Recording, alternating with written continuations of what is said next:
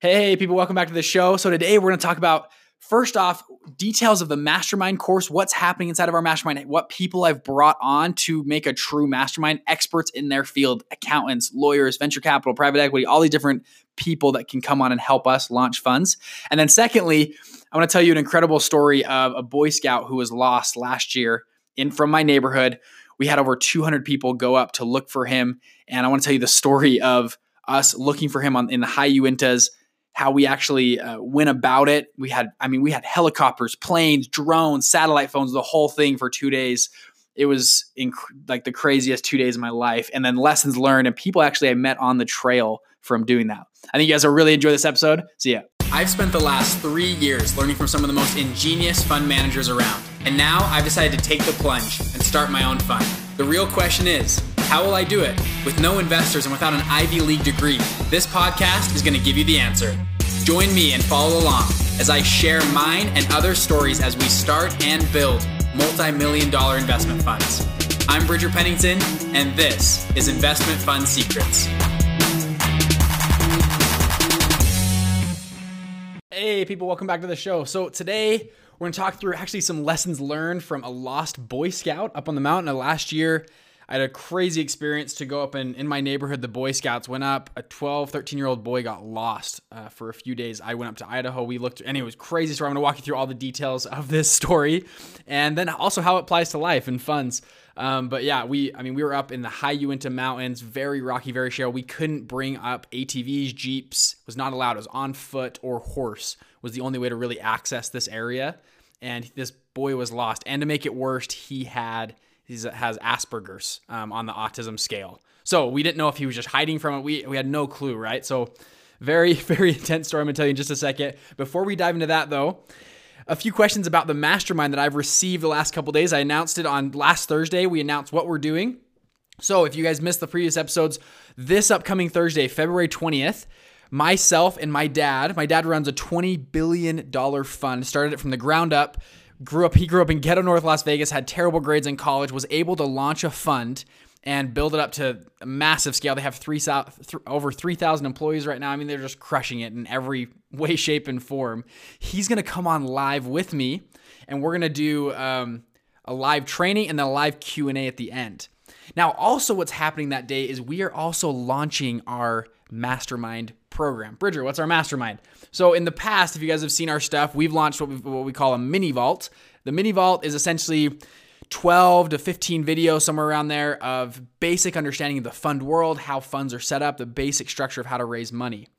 We said that was great and all. We sell that for a really, low price point. We just wanted to teach people and get people involved. And a lot of people asked us, is there more? Is there kind of a mastermind course? And yes, there is. So we are launching it this Thursday to our beta group. And what I've done is I've said, hey, I can only teach you so much about the fund world, right? I only know I run a fund. It's a debt fund. I know that realm okay. I've done it for about 2 years. I'm okay at running a fund. There are other experts that are incredible at running funds that have done it for a decade. So what I've said is that, hey, instead of just me trying to think I can teach everything, I've tried to bring on different people to help expound. So people like a few weeks ago, I had Aaron Wagner on the show. Incredible guy. He runs over $2 billion of all different types of stuff. He is one of our mastermind coaches. Another guy named Sid Cromanhook, just interviewed him last Thursday. He'll be on the podcast in a little bit. They just raised $75 million for their venture capital fund in 4 weeks. This is fund number 3 for them. Incredible dude. Anyways, he has an incredible story. He's coming on. Another guy, he's raised over $100 million for different funds. Professional money raiser. Another guy, professional accountant, professional lawyer coming on to teach us how to set up legal documents. I'm trying to bring in every single person possible onto our mastermind to help bring a group of, essentially a mastermind of different minds coming together to create something bigger than ourselves to help people go from point A to point B as fast as possible. Now that's just a little taste of what's kind of going on. I'm not going to be the full pitch or anything, but that's what's happening in our mastermind. I'm building out a massive course, a lot of Excel downloads and like different templates you can use there. You'll get all the legal documents, legal templates. I mean, we're trying to give you everything you need to launch a fund in our mastermind. So what we're doing on Thursday is we're going to start it out. It's going to be about 50 minutes of pure training. If that's, me and my dad are going to be sitting down. We're going to walk through how he structured his funds. And you guys know kind of the basic structure of a fund, and we'll go through the basic structure. I'll run through that. My dad is going to run through how they structure under 97 different funds they have with, I think, a dozen or so general partners, how that works under one roof and how they have special vehicles and all these different kind of stuff. He's going to walk through all of that. Next, we're going to talk about how we ethically steal investors from our competitors, how to do that, how to go out and find investors, how you can raise money like we both did without this incredible background, an incredible degree, or going to Harvard. And then third, the framework for finding your niche. If you don't know what to invest in, the framework, I'm not going to tell you what to invest in, but I'm going to give you a framework to figure it out of where there are niches and where there are holes in the market to open up your mind a little bit. So it should be pretty fun. And then at the end, my dad is going to stay on for a full hour and answer live Q&A. So if you've ever wanted to pick the brain of someone who runs a $20 billion fund, now's your chance. He's literally going to be on live. We're going to be on a podcast, or excuse me, a webinar format. So if you go to investmentsfundseekers.com, you can see the webinar format, sign up. It's going to be amazing. Like, he's going to be sitting there answering questions. I already have a few questions lined up for him, and we want to take live questions first. Live questions get the priority, what he's answering. So if you have a question, burning question, come on, ask him the question. It should be pretty fun. We're trying to jam, and you know me, I talk very fast. So we're going to jam a lot of information into this. It's probably about an hour of training. I'm going to tell you the details of the mastermind, give you the opportunity to join. We're only letting 100 people in at this point. It's going to be a beta group. We're opening it on Thursday. We're closing it Sunday. This is literally a beta group. Like, we are only letting that many in because we want to over deliver to this group. We want to get really good testimonials and really help these people go from point A to point B as fast as possible. So we don't want too many people in there. But that's our plan. So if you want to be into that as well, it's first come, first serve. So Thursday during the webinar, it's going to open, and we're going to do about 50 minutes of training. At about 10 minutes, I'm going to walk you through the details of the mastermind. I'm just giving you a little teaser. I'm going to give you all the details then. And then my dad's going to stay on for a full hour talking about that. So pretty cool, right? That's this Thursday. I'm very excited. We're putting a lot of effort and a lot of time. I've been under a rock the last couple months preparing this for you guys. So that's why I've taken a little bit of this episode to talk to you about it, because I think it's going to be amazing. We're doing the webinar format because we have a whiteboard, because we have video, and we can have a live chat to get your guys' input and feed. So we'll have a live event with you guys there. Pretty fun, right? Okay, so let's dive into this story, right? Of how I was with a scout troop, and how this whole thing happened. So my dad, I just mentioned, runs a $20 billion fund. He also volunteers his time to hang out with Boy Scouts. And there's a bunch in my neighborhood and area. They had about 15 different Boy Scouts that wanted to do a high Uinta hike. And my dad's like, okay. And they've got about 4 or 5 leaders that go with them. And my dad is not too big of a mountain man, but the other guys were really good at, mountain stuff. And so he goes up with them, and they have a great time. They do about 60 miles they hike for a week. I mean, this is a big, this is a legit Boy Scout camp. They are hiking through high Uintas. They're fishing in lakes. They said they would go to a lake off the map. It's not even on the map. One of the guys is a very good mountain man. He knew about secret lakes, and they would go. He said, my dad was telling me one of the boys would go fishing, and it was about an hour. He did 38 casts into the water and caught 38 fish. He literally, every time he casted his line out in the water, caught a fish, reeled it in, and then I think they'd throw it back. I think they ate a few of the fish, then they'd just throw them back, and then he'd cast another one and pull it in.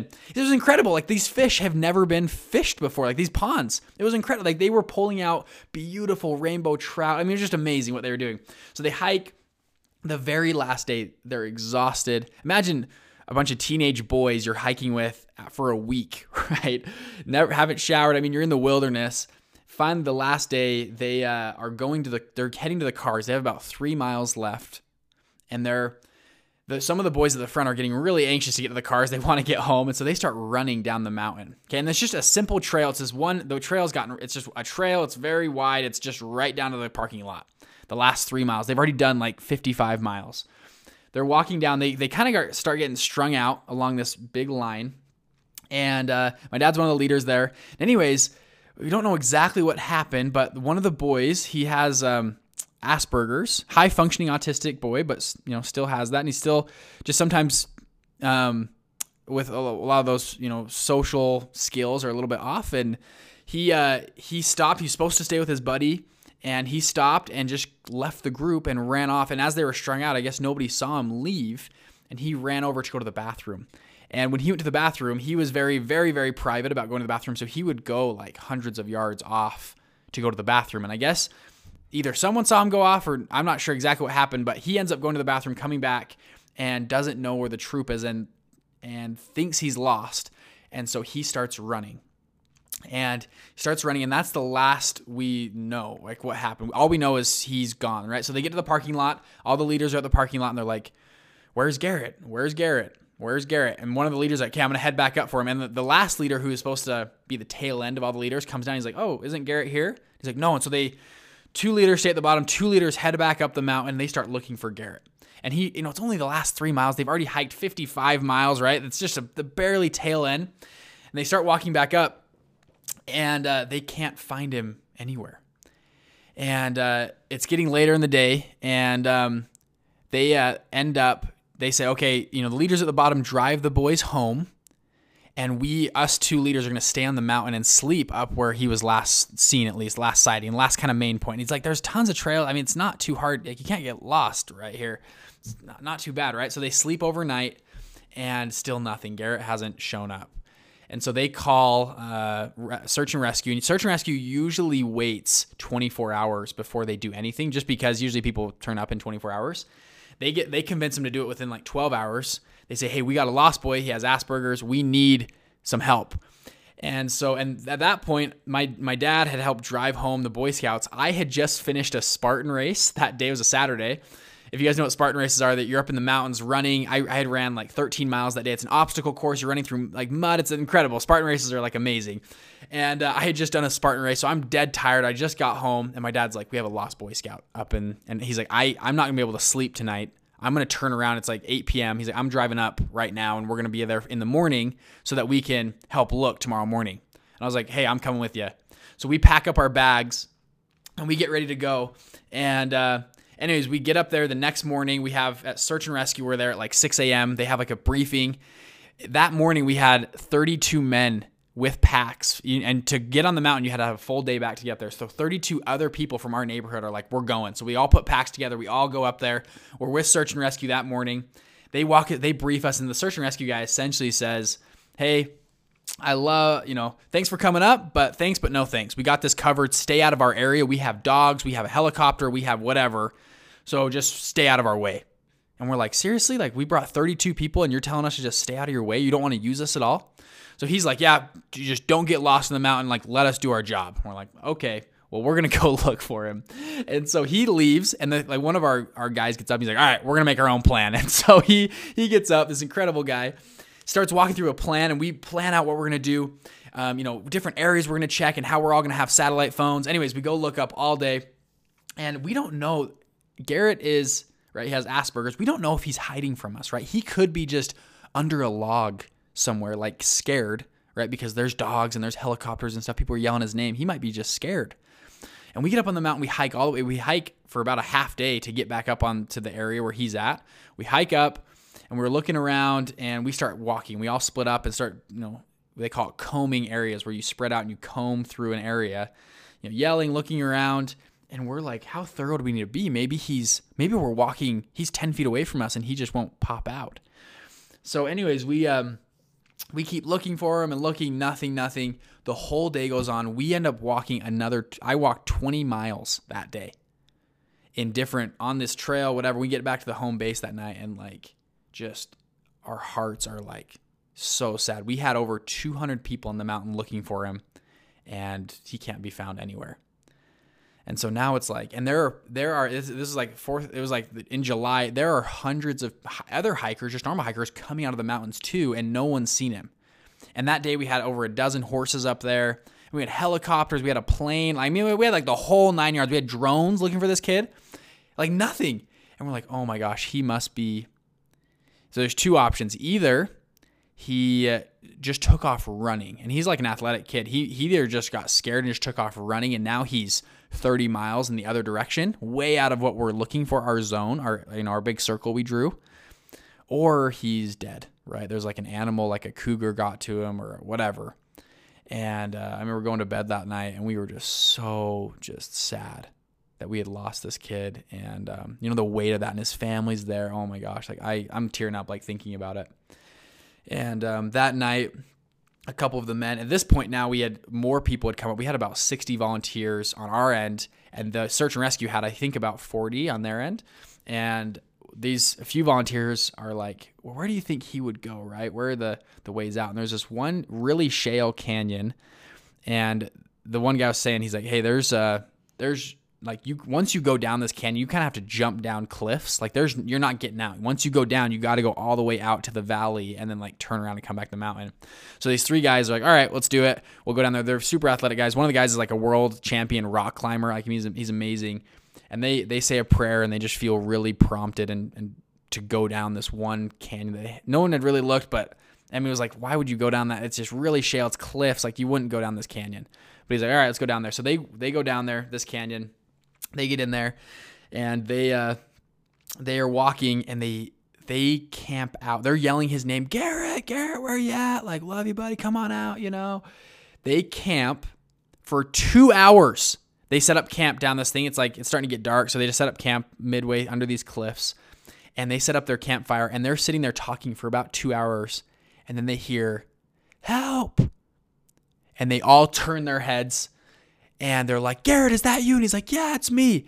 He was literally up. They had camped at the base of a cliff. He was on top of the cliff about 150 feet up the entire time. I don't know if he was asleep or like didn't hear him or whatever. They literally camped under him for 2 hours before Garrett noticed them below them. And they're like, Garrett, we're coming. They all drop all their stuff. They start running. The 2 guys run around. The one world champion rock climber scales the cliff. Right there, just scales it and climbs up to the top. They finally find him. Like, Garrett, oh my gosh, they call it in. And they go, like, they're like, we found him, you know, and they go, hey, it's too dark. Is he okay? He's like, yeah, he's fine. He doesn't need, you know, he's totally fine. He's actually saved a lot of his food. He's been eating bugs and bark, but he has a whole pack of food. He's just been saving it. And he's been hiding out on this cliff for 2 days now. Said and we asked him after, why'd you hide in the cliff? And he goes, well, I was scared of bears coming to get me, so I hid on a cliff. I didn't think a bear would come get me on a cliff. I'm like, all right. And I mean, this cliff, it's not like on top of a cliff. It's in like, imagine like a 200-foot cliff right in the middle, about 100 feet up. There's a little ledge, and he hid on the ledge in this cliff. And so it's pretty hard to find him, right? And it was just seriously a miracle that they camped below and found him. Anyways, they get him down, and he's like, this is totally normal. And we get him back home. And I remember I was crying, like, just so to see him. I was like, dude, we have, like, and I was so exhausted. I mean, it was amazing to find him. And we got him to his family, and I was totally exhausted. We was all day Sunday we had looked, and this is now Monday morning that he was back to his family. He had been gone since Saturday morning he'd been gone. And it's just an incredible day of a ton of different things, right? So a few lessons learned from there. Number one was I was on the trail, and we started walking around. I started talking to people.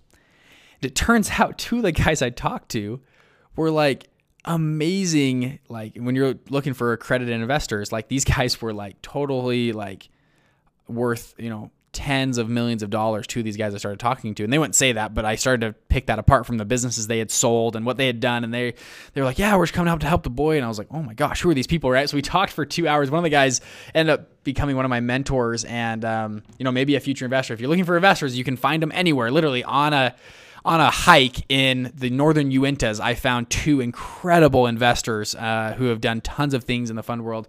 Now that's kind of a off the point, but secondly is what I wanted to say was when when you're on a mountain like that, when you're lost, it's pretty, not even lost, just us looking for him.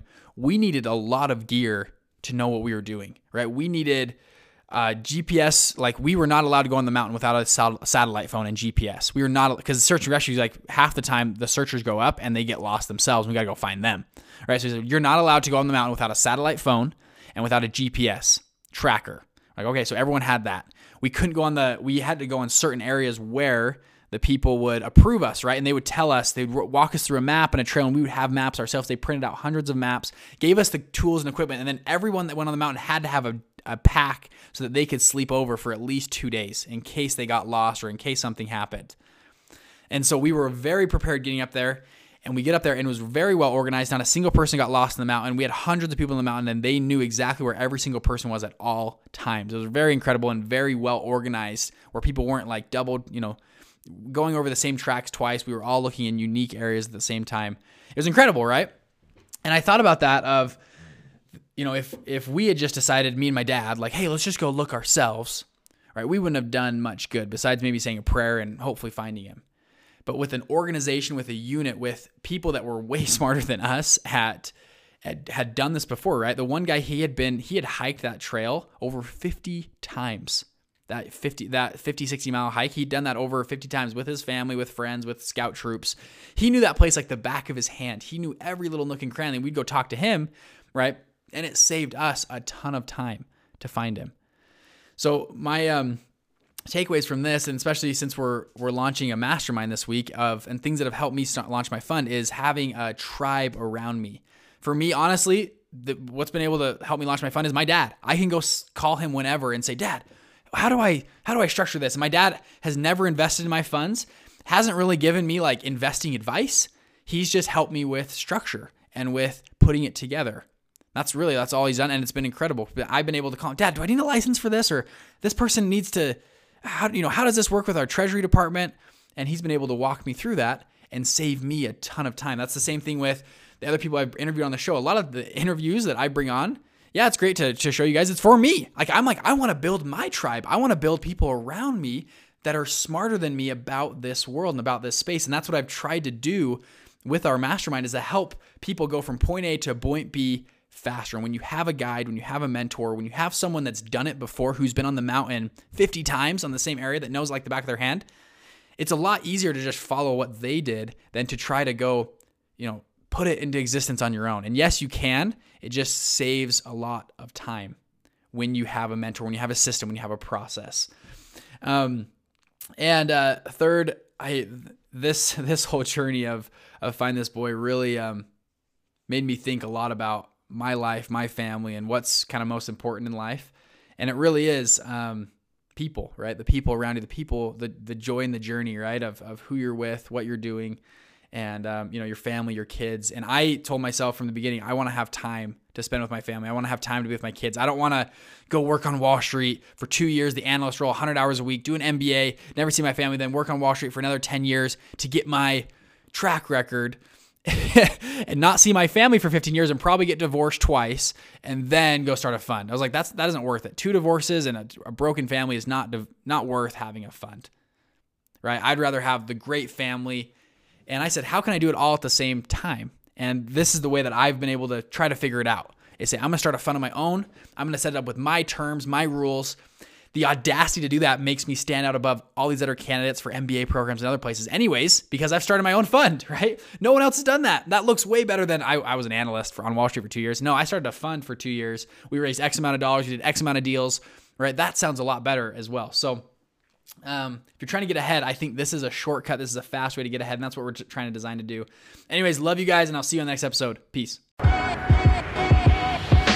Hey, wasn't that awesome? So we did something really cool for you guys. So my dad runs a $20 billion fund. I convinced him this Thursday, February 20th, to come live on a live webinar to teach and talk to you guys about what he does in his fund, how they structure a $20 billion fund, how to ethically steal investors from your competitors, and third, how to actually find deals, the framework for finding deals. And then he is going to stay on live for a live Q&A. You can ask him whatever questions you want. Pretty cool, right? So if you want to get started, go to www.investmentfundsecrets.com, click on the register link, and you'll be on the webinar for next Thursday. See you guys. Peace.